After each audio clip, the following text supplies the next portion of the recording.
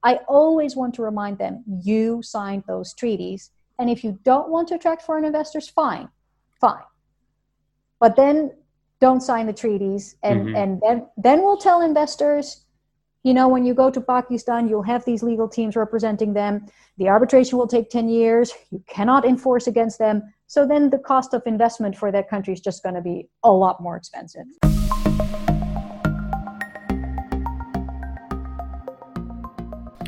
Hello and welcome to Pakistonomy.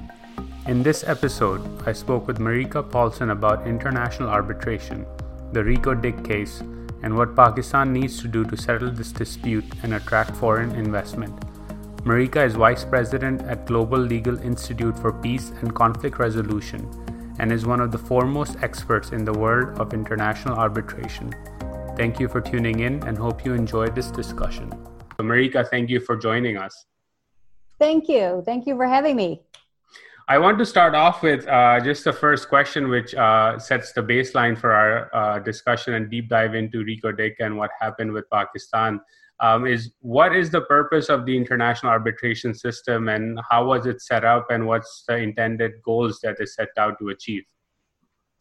So I have to be entirely honest that the original purpose of international arbitration might have changed over time. So a long time ago, we had something that is called gunboat diplomacy.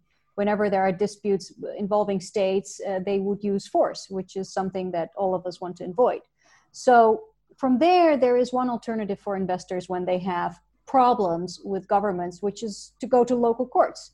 So imagine you are an investor having interests in Pakistan. You have contracts with the government and you have some issues. You would go to the Pakistani courts. Now, there are quite a few countries where this is not an option for foreign investors. So what did the international arena come up with? It is alternative dispute settlement methods that do not involve local courts. And this is called international arbitration. So in the investor state arena, we have bilateral investment treaties. To date, we have around 3,000. And this shows how, in principle, the idea of arbitration to use that to solve disputes between investors and states is a good one, right? National courts are not involved. It's a neutral platform. There's due process. There's fairness. And so the last 20 or 30 years, this has worked very well. But I would say more recently, both on the state side and the investor side, there has been a lot of criticism on how the arbitrators are being appointed, the length of the procedures, and the cost of procedures. So we are again at a paradigm shift where we need to look forward and find some changes to save arbitration as a method for disputes between investors and states. So we've seen in the case of Pakistan, several cases that have emerged, Reko Diq being the largest one, which is the copper and gold mines in the province of Balochistan. Recently, the award finally came out about $5.9 billion. Still, Pakistan is appealing the verdict and it's still ongoing. And so we saw from an outside observer, what did you make of that case? It started back in, the bilateral investment treaty was signed in February 98. The award was finally made in July 2019. And actually the request for arbitration was made in November 2011. So it took about 8 years and plus for this case and long drawn out saga. And we've talked about this when we were working together about this case at length. And so was curious to hear your thoughts in terms of how you saw this case play out and what are some of the interesting things that you saw and were like, this is interesting? So very important, although I have worked at several law firms in both Europe and US and have acted as counsel in arbitrations, both commercial and investment. I've worked for arbitrators. I'm a professor. This is my personal opinion. This arbitration does not make us look good. That's the bottom line. And this is what we refer to as the PR crisis in international arbitration. So I am inside of this international arbitration community. But if I explain to outsiders that an investor relies on a treaty to resolve a dispute with the state, because courts are either not independent or it takes forever. They have a backlog of millions of cases, and arbitration was supposed to be efficient, right? This is not efficient. If something starts in 2011 and the award still has not been enforced, we can say, a decade-long arbitration, not really efficient dispute settlement. So a couple of things I want to say there for both the investor and the state for Pakistan. Pakistan, I think you and I would both agree, they want to attract foreign direct investment. There recently was a settlement with Turkey that also related to dispute and arbitration, and both countries came together and settled. They had negotiation teams and they settled, and Pakistan has made the statements, we want to attract foreign investors. Now, what do states do? They sign these bilateral investment treaties. The states do this, not the investors. And they do it to say to investors, if you come here and you have a problem, we have a neutral forum. So you have the mine, you have the dispute between the investor and the government. They first went to the local courts in Pakistan, which we refer to as like local remedies. And I will leave it up to the experts on the ground. I am not a Pakistani lawyer, but one could argue that what the Supreme Court did could constitute a denial of justice. That decision did not make the investor happy. They pursued an investment arbitration claim on the basis of a bilateral investment treaty. And then what happened? Pakistan hired a law firm to represent them in this case. And I want to say one thing for governments. When you find yourself as a respondent in an arbitration case against an investor, get top lawyers and do the right thing. You signed that treaty. You committed to accountability. You agreed that the investor would not have to go to your local courts. The investor could go to an international tribunal. You hire lawyers that defend your position, that guarantee due process, but don't hire a team that subsequently engages in what we call guerrilla tactics. So what happened in this arbitration is the team for Pakistan challenged everything. They challenged the accounting method, then they challenged one arbitrator. When that didn't work, they challenged the entire arbitral tribunal, which I've never seen in international arbitration. We've never seen the legal team for a state respondent challenge the entire tribunal. And this is one of the reasons why this arbitration took forever. Now, what would you think this helps? Does this help a state? No, it does not. Because the tribunal gets irritated and the institution gets irritated. So the only thing you achieve is that, if anything, the tribunal will be biased against the state. So finally, the award is rendered, as you know, took forever. And then what you get is, which is hard for outsiders to understand, you have a dispute that has been adjudicated. It has taken a long time. That is not due process, but this decision is binding. And on the basis of two treaties, that award should be enforceable and the winning party could execute. However, in the real world, you need to find assets that belong to that state. And ideally, those assets should be somewhere else so you can seize them and you can execute them. And this is where we are now. So it's not over yet. And so if you don't have any assets outside, as we say in Dutch, you can't pluck feathers from a bald chicken. So this, what do you get? You get two things. Parties stop trusting international arbitration as an efficient, reliable processes for disputes, for resolving disputes between investors and states, but also foreign investors will distrust going to Pakistan. So if I would talk to a new investor and that investor would say, you know what, I have an interest in investing there. You can't go to the local courts. And to say, well, there are bilateral investment treaties and you can invoke them. Well, now we know that could take a decade and you would still have nothing. So what this dispute shows us is a couple of things. One is how the government behaved in that procedure. and the lawyers they hired and the guerrilla tactics and just trying to postpone. And second, that somehow arbitration wasn't designed such that it can stop these dilatory tactics. So we need to improve the system, but I also think we need to look into alternative methods. Mm-hmm. And it's interesting. I think the FDI point is really important for a country like Pakistan. And you said you're not the Pakistan expert, but I can talk about that a bit. Is that the Supreme Court, when it struck down that deal on the Reko Diq mine, actually Pakistan Supreme Court has had a history of judicial intervention. And there are several deals where they have intervened in the affairs of the executive and struck down on the business side deals such as the Pakistan Steel Mills privatization in the recent past. And so this continues to this day, where the interventionism in the executive affairs, even coronavirus, for example, a couple of weeks ago, the Supreme Court Chief Justice said that the health minister of the federal government should be fired because they're not doing their job. And it's not the court's job to decide whether the executive is doing his job or not, but that interventionism continues. So it is a problem. But one thing that stood out to me, in addition, when I observed this case, was that not only Pakistan hired counsel that was engaging in delaying tactics and irritating the tribunal, as you said, but that the teams kept getting reshuffled and changed on the lawyer side. They hired several law firms. Is that something that's normal in your experience that you've seen? Or again, is that something that was unique to this case?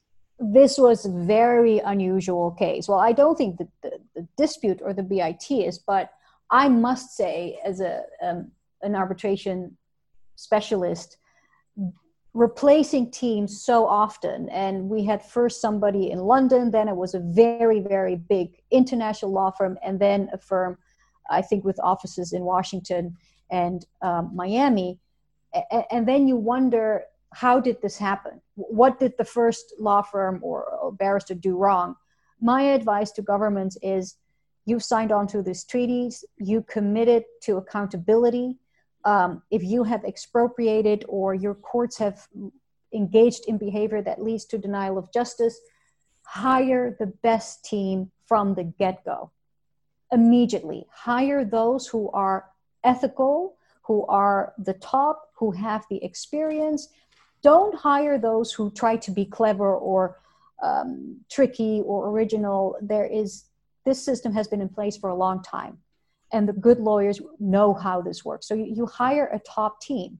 The investor in this case had hired one of the leading public international law firms in the world with a super stellar team. And this is what you need to do. And they didn't change their team, right? Just to set the record straight. They had the same team throughout.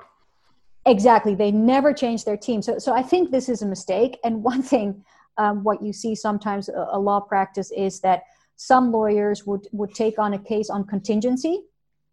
So they'll say, well, we'll take this for you. You don't have to pay us until you win, and then we want a percentage. Don't do that. Lawyers who take on contingency, I would be very suspicious of that. I think you just need to accept as a state respondent that you have to pay the hourly fees. But if you have the right lawyers, they will not overcharge. They will be efficient. And you tell them, as a government, we are a state respondent. We want to make sure that this procedure happens in an efficient way, that due process is complied with. And you have to face the music in a way. Otherwise, don't sign any bilateral investment treaties. Just don't do it. If you don't want to attract, right? If you don't want to attract foreign direct investment, that's fine. But you commit to accountability. Another thing that I would say too, so that was very unusual in this case. Another thing that was unusual, that they challenged one arbitrator and then all of them. So that I've never seen. So no, it makes all of us look bad. It makes all of us look bad. And one thing that's important for, I think, both investors and states, don't just hire lawyers. And I say this, I am a lawyer. But I think in terms of popularity, we get close to, the dentists. So if you don't need us, just stay away from us. So what I would do is, both government and investor, if there's even like the inkling of a dispute or friction, try to settle. Mm-hmm. Get a mediator, somebody, a diplomat, an honest broker. a neutral party that is trusted by both and try to settle before you go to arbitration. A lot of bilateral investment treaties that provide for arbitration administered by ICSID in Washington, they have a cooling off period. So how the arbitration starts in the treaty is that you have 3 to 6 months of a cooling off period during which both parties need to try to settle. This is never used. Use it. Get an honest broker. And this is what they did with the situation with Turkey. Mm-hmm. Now, why? Because I think both for investors and states, arbitration is not a strategy. It doesn't look at all the aspects. It takes a long time. It is very expensive.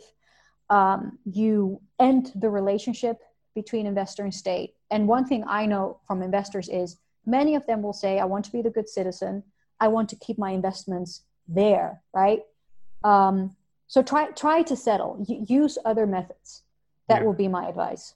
And I think Turkey was interesting also because there's a special relationship Pakistan has with Turkey, and both the leadership there got involved and broke this deal through, and it finally was settled. So it's again a model that can be replicated through diplomacy, through sovereign engagement on both sides. In this case, it would be, I'm guessing BEREC is Canadian, so it would be Pakistan, Canada, and Chile. Couple of questions before we jump into alternative dispute resolution. How would that go, and your advice on that? You mentioned that it was unusual to challenge all the arbitrators. And for the person who does not know how arbitrators are appointed, can you just elaborate on why this is unusual? Because from my understanding, the arbitrators, correct me if I'm wrong, if I've read it incorrectly, but everyone comes together to agree on arbitrators, right? So it's not like someone imposes arbitrators on you, which is why it was unusual, or was there something else here? Well, so this is a bit where right now the shoe pinches in reforms discussions. So arbitration has one key component that is called party autonomy, or the autonomy of the will. So most treaties, arbitral rules, arbitral institutions provide for what we call party appointed arbitrators. So what happens most of the time, I would say, is the claimant, the investor, appoints the one party appointed arbitrator, the state respondent appoints one party appointed arbitrator, and the two of them appoint the president of the tribunal. So sometimes what you have is a list procedure, so parties can submit a couple of names, and then the institution chooses. What you often have is the other side appoints somebody, and then the other one challenges it. So the reason why this is a good system is it contributes to fairness, because judges are often state appointed, so that would create an unfair balance vis-a-vis the investors. And what you have here, both parties get to choose one, and those two pick the chair. And once they are a tribunal, they are one tribunal. This is my position. Never say as a party, that's my arbitrator. You have your lawyers, but that arbitrator is member of the tribunal. What you then see is that often in the procedure, a party could challenge the arbitrator appointed by the other side, or even the chair. But this is where we lawyers need to be careful. Many of these arbitrators are very experienced. There are lots of conflicts of interest rules by many institutions that force arbitrators to disclose any conflicts. You can do arbitrator interviews. So this is a fairly solid system, I would say. And so you only challenge when you really have grounds to believe that this arbitrator has a conflict of interest. What we now see is, just for dilatory tactics, you just challenge the arbitrator. Mm-hmm. And this is really often steered by the lawyers, and we have to be more ethical. And I think in this case, to challenge three, I will not be persuaded that all three of them had a conflict of interest, right? Moreover, these were very experienced, known arbitrators. So that's just abuse of the system. Yeah.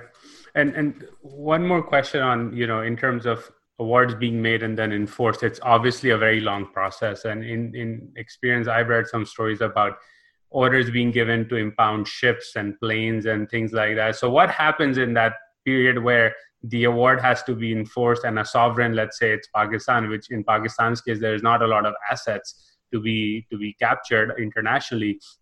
But in the case there are, and you find some, what begins to happen between the investor and the state when the enforcement period kicks in?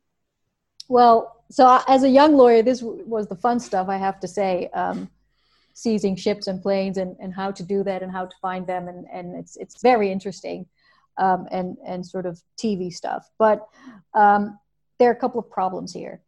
So when you are a claimant and you know that you're in the middle of the arbitration, you're going to get an award, my advice is immediately find out where the assets are and try to secure them. If you wait until the award is rendered, what do you think the state respondent is going to do? They might move those assets around. So my advice would always be, and especially, for example, in the Netherlands, very easy to seize assets. So do that from the get-go. So this is another sad part of international arbitration. The original idea was once you have an award, you can get your money. So if it's ICSID arbitration, so bilateral investment treaties that provide for ICSID, ICSID has an automatic enforcement regime. When it's UNCITRAL arbitration with the Permanent Court of Arbitration administering the arbitration, the New York Convention will apply. So you have two treaties that help the enforcement. One would think, right? Now, the ICSID Convention, although it's an almost automatic enforcement, the respondent state can still fight that enforcement and execution by using foreign sovereign immunities laws wherever those assets are. So, for example, with the ship, we had to do this a lot in the Netherlands with certain countries. Can you seize a ship if it's a warship? No, because those are assets that are used for government, acte de jure gestionis, as we call them in Dutch Latin. So you can only seize assets that are for commercial use. Now, that sounds simple, but in the legal world, we can fight on this endlessly. So for lawyers, it's fun, but for the claimant, it's a nightmare. Now, the New York Convention is one of the most successful treaties in the history of international law and trade. It's 60 years old and has 160 contracting states. Kofi Annan applauded this treaty as contributing worldwide to the rule of law. It happens to be my area of expertise and focus. And I thought it was great until I studied about 2,000 decisions. And here's the issue with the New York Convention. The New York Convention is supposed to create a very swift, easy enforcement processes. So basically, you take your award, you go to any court of a country where you have assets, and it's like a stamp process, right? However, there are ways in this treaty that states can fight the enforcement. So they can say, oh, public policy, or, the arbitrators violated due process, and there are 5 grounds. And so what we see now is that you have to go to court with your award, one piece of paper, and then you have to get another piece of paper, which is the enforcement judgment. And that now turns into a whole new second battle. So what we talk about is like a theater play where you have 2 acts. Act 1 is the arbitration and Act 2 is the enforcement. And we have now cases where the enforcement phase is a decade. So I think the lawyers have become too clever and have found ways to play with all these legal instruments that were supposed to help investors and states. And meanwhile, the investor and the states are paying nice lawyers' fees, right? I So know. as long as you're not on contingency, it's a nice hourly bill coming through, right? So that's, again, Yes. the incentive structure is a bit skewed, in my opinion, over there as well. It is, yes, you're entirely right. And I think we all need to face the music and sit together with all the stakeholders. One thing, there are reforms underway to address the criticism. Hopefully all stakeholders, states, investors, experts sit together to address the criticisms in an honest way. And what my advice would be, yes, we need to make changes, but those changes need to take place in the current system. So we still need to have the Permanent Court of Arbitration in The Hague. We still need to rely on ICSID in Washington. Don't throw out something that is so solid for such a long time, but work with the stakeholders to find ways to hold arbitrators accountable, to hold legal teams accountable, but also the state respondents. Because I always want to remind them, you signed those treaties. And if you don't want to attract foreign investors, fine. But then don't sign the treaties. And then we'll tell investors, when you go to Pakistan, you'll have these legal teams representing them. The arbitration will take 10 years. You cannot enforce against them. So then the cost of investment for that country is just going to be a lot more expensive. Yeah, I did a podcast on the power sector, and there's been a lot of criticism in recent weeks in Pakistan around the power sector and the guaranteed rate of returns and high IRRs. And I had an expert come in and he was saying the same thing. The sovereign risk in Pakistan is really high. So any investor, if they're getting 10% return on equity in the United States, they're not going to settle for anything less than 15, 20% return on equity in a country like Pakistan, because they know, particularly in large investments like power, that there will be a dispute, money won't be paid. There's a risk of going into arbitration or court battles, etc. And so his case was the same, that if you have high sovereign risk, what are you going to do? It's a free market. Capital moves around the world. And if you want to have a lower rate of return on equity, then you have to be known as a better jurisdiction for doing business. And as long as you're viewed as being risky, then it's not going to work. In the case of this TCC issue, it's a decade for Act 1. Act 2 is only just beginning. So let's say another decade. So clearly it's not going to work for the time being. So, and we've talked about when we were working together on alternate dispute resolution mechanisms. So just wanted to hear from you in terms of what is that like, and what are some of the keys to success when you're exploring resolving these disputes outside of the arbitration system, which clearly takes a long time. Yeah.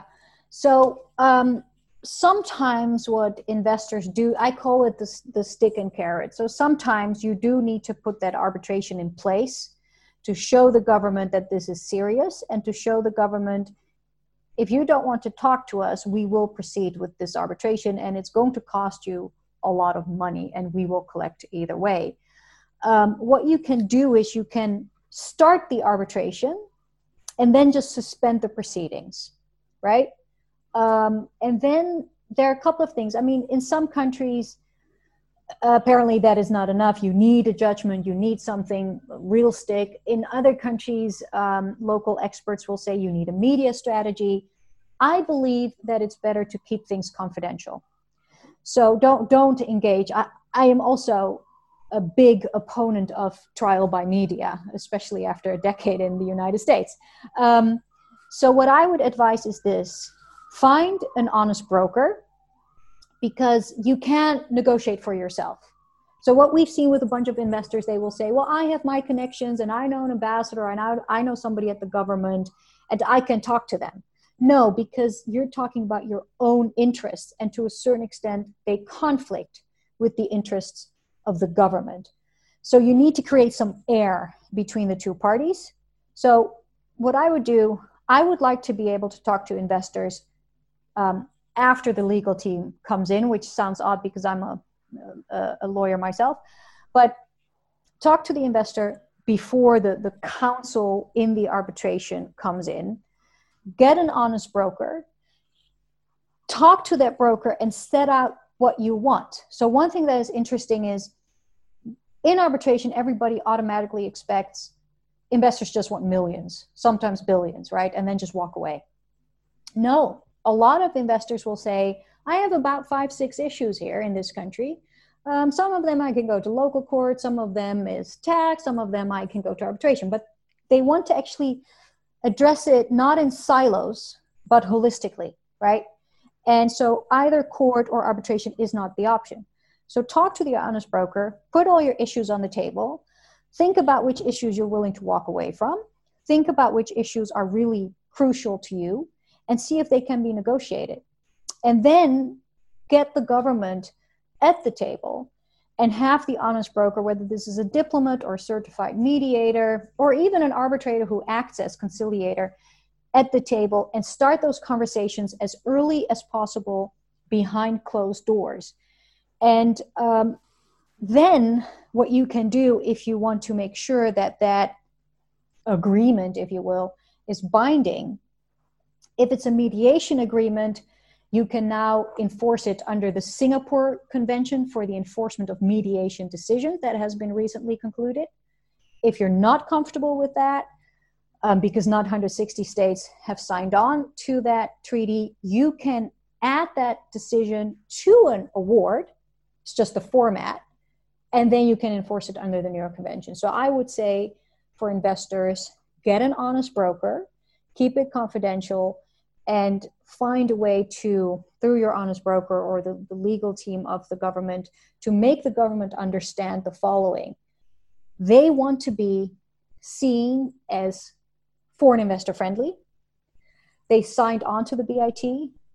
There will be an arbitration no matter what, which is going to cost them, and it will come with bad publicity, and it will take forever, which means that they will be in this proceeding for 10 years, and then the enforcement stage, it will cost them money. It will take time in terms of management. So arbitration is just bad news. And that way you could tell the government, just try to settle. And if anything, we can both always go to arbitration. That's interesting. So, in some cases, if you look at the Karki or the Turkey-Pakistan deal that happened, that essentially what they did, right, was behind closed doors. There was not a lot of news coverage around it until one day the news came out that there was a settlement done and the Turkish leadership was thanked by the Pakistani leadership and the matter was closed. So in a way, that also then prevents claims about corruption and things like that. But I think it's very important then to have a credible, honest broker, because I'm thinking about a place like Pakistan and a big case like Reko Diq, where there are billions on the line. Opposition parties, those who have an interest on the other side, etc., may point the finger and say, well, there's something shady going on behind closed doors. And therefore having a team or maybe an honest broker that is credible, who, if there are leaks and allegations, can stand up to scrutiny is very important, because you want to make sure that when the deal is negotiated and being executed after it's been mediated, that the credibility of people is not called into question, even when there are other motives involved, and which happens a lot in Pakistan. So I want to turn this over now from the investor side to the flip side, which sometimes I ask my guests is, imagine you're the advisor to the Prime Minister, to Prime Minister Khan. You're not a Pakistan expert, we know that, but you are an arbitration and mediation expert. And the Prime Minister is asking you on advice on what to do with this Reko Diq case, given that the award has come out. What would your advice be to him? Settlement. So stop with these lawyers.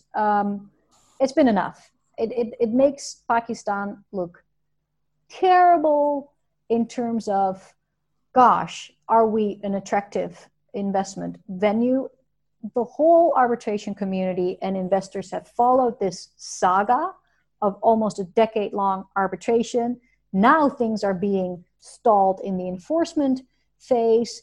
And if ever this seems like a good strategy for Pakistan, it's not. It is going to have an impact. It is going to have consequences. Something is going to happen either way. The investor, now that it has an award in its hand of this amount, is not ever going to walk away from the enforcement. So it's either going to be your assets are going to be found at some point and executed, because I've done that in a long time ago, ships and planes and all that jazz. Lawyers will find it. Hotels may pop up in the Pakistani case. Exactly. So settle, find a way, maybe through an honest broker, to reach out to the legal team or to the investor directly, have confidential meetings, settle. That is my advice right now. Stop this legal cowboy telenovela.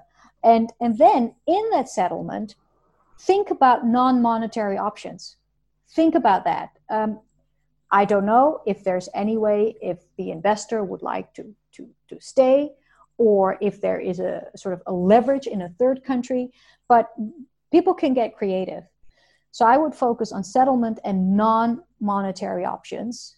And And the other thing I would do, sort of the broader picture for Pakistan, now that this has happened and really makes Pakistan look bad as a state respondent, is this all started with the Supreme Court, right? And I think somewhere in the press, Pakistan has already said, we want to attract foreign investors.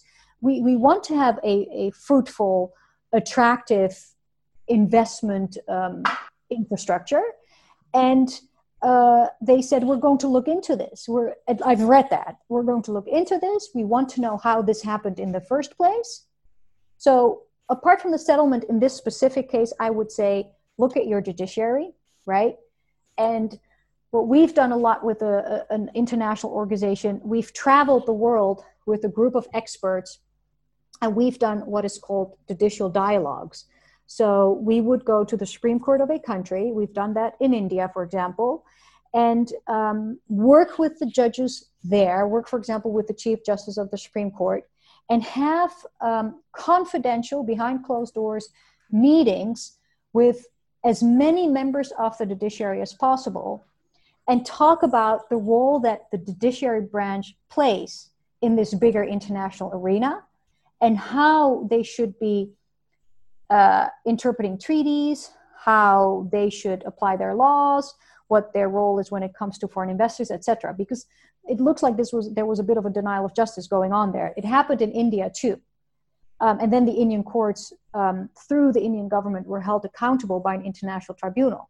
So apart from settling in this specific case, they need to look internally and find a way to have dialogues with the judiciary to make sure that this doesn't happen again.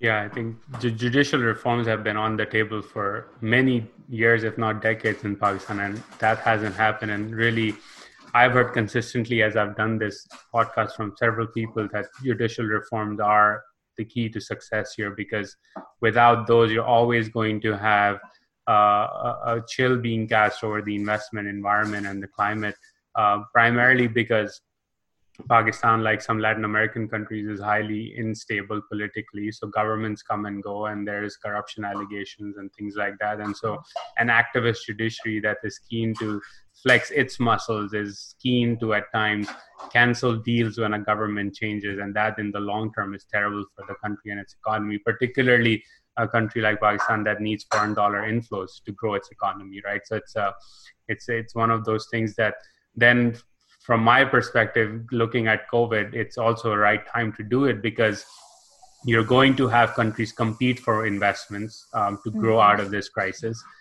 They will have to signal reforms and structural reforms, judicial reforms to attract people. And this will be a race among Pakistan and its peer economies, right? So the faster you do it, the better it is. And the more you fight on arbitration cases like Recording and others, the worse off you will be in the future, because people won't invest and won't come to your shores with that capital. Last question from you, given that you also taught this subject, for someone who's seeking to learn a bit more about how this system works and at a high level, or case studies that they should look at, what would you recommend where they start? Well, it all depends. If we're talking about the new generation and youngsters who want to enter the field of international arbitration, I would start with Young ICCA. So that's Young and then ICCA ICCA. You can just go to the website. This is a group that I actually launched exactly 10 years ago. So we're celebrating the 10-year anniversary. It now has almost 8,000 members. Congratulations on that. Thank you. Well, it just made me feel a bit old though. But anyway, we have almost 8,000 members, and I'm no longer involved because we are now, obviously we've handed over to the new ones. But what we did at the time when I was still based in Europe is we realized that the arbitration group was very Eurocentric and American, whereas obviously arbitration is a dispute settlement system for the world, right? So where are all the others? So we set up this group for diversity, for regional diversity, and to open the doors of arbitration to everybody around the world, which really worked extremely well. So wherever you are, you can access this group, you can become a member, you can sign up for a mentoring program. There are blogs, there are workshops, all the know-how possible is on that website. There's even announcement of full scholarships for LLM programs around the world. So that's if you have this dream of entering the world of international arbitration. And then for those who already have fulfilled their professional dreams, are happy where they are, but just want to learn, is I would still go to the ICCA website. So not the young baby ICCA, but the adult ICCA, if I may. So also it's the International Council for Commercial Arbitration, where we have built some pages with easy, accessible know-how. So we made short guides for judges, short booklets, presentations on sort of the one-on-one on arbitration. That's the best way to understand how the processes works. And I think one thing that is important, especially for judges, is we published one book that has been translated, I think, in over 20 languages, which is the Judge's Guide to the New York Convention, which is the most important treaty in this field. And I would very much hope one day, we've done these roadshows everywhere in the world, but I don't think we've been to Pakistan. We tried to work on that, but as you know, it's not easy. It works. And when you talk about judicial reforms and that this has been on the schedule for such a long time, we've been to many countries where one would think it is impossible. But one thing I've seen, if you bring in outside international foreign experts and other judges from other countries, you will be amazed what kind of progress you can make. So I would definitely bear that in mind. Well, hopefully we can have a delegation in Pakistan soon to do some of these reforms and talk about these, because I think it's sorely needed in the country. And without an effective judicial system, I think we'll continue to see this particular case in the Rico Dickinsons go on and others pop up, which actually would be a shame given Pakistan's need for foreign investment and the infrastructure and business needs it has to stay relevant in a globalized economy. So thank you so much for joining us for this conversation. This was fascinating. And I hope you and your family are staying safe and sound, and wish you all the best. We are. Thank you so much. Thank you.